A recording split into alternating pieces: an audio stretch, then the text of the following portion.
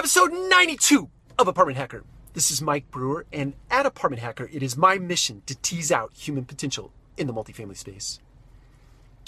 Let's talk about moments of truth in the context of behavior modification. So the lesson here, to get right to the point, is when something happens that violates a value system or a behavior that you'd like to see demonstrated in your community office or on the service side of your business when a maintenance technician is out on a property conducting service or conducting a customer service moment. When you see something that goes contrary to the behavior that you'd like to see demonstrated, it is incumbent upon you to immediately, in that moment of truth, making sure that you preserve one's dignity to address the issue, to address where someone is off course. Do it right in the moment. That is when it is most powerful.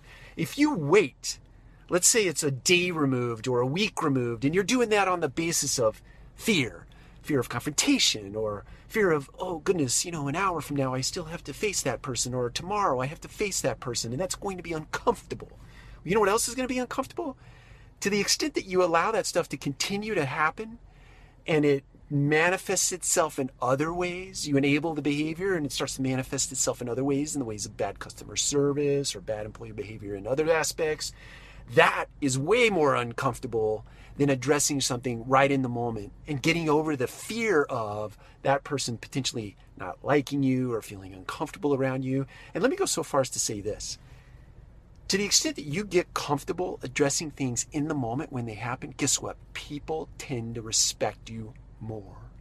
It's unbelievable the difference between addressing things in the moment and waiting and allowing those things to fester, if you will.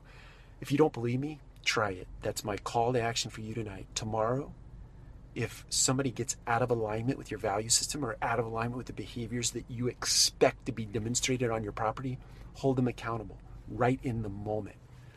And then come back here and tell me how it goes, all right? Everybody have a fantastic evening. It's Monday night. I'll talk to you again tomorrow, which would be Wednesday, even though it's Tuesday. You'll probably catch on to what that means. Take care. We'll talk to you later.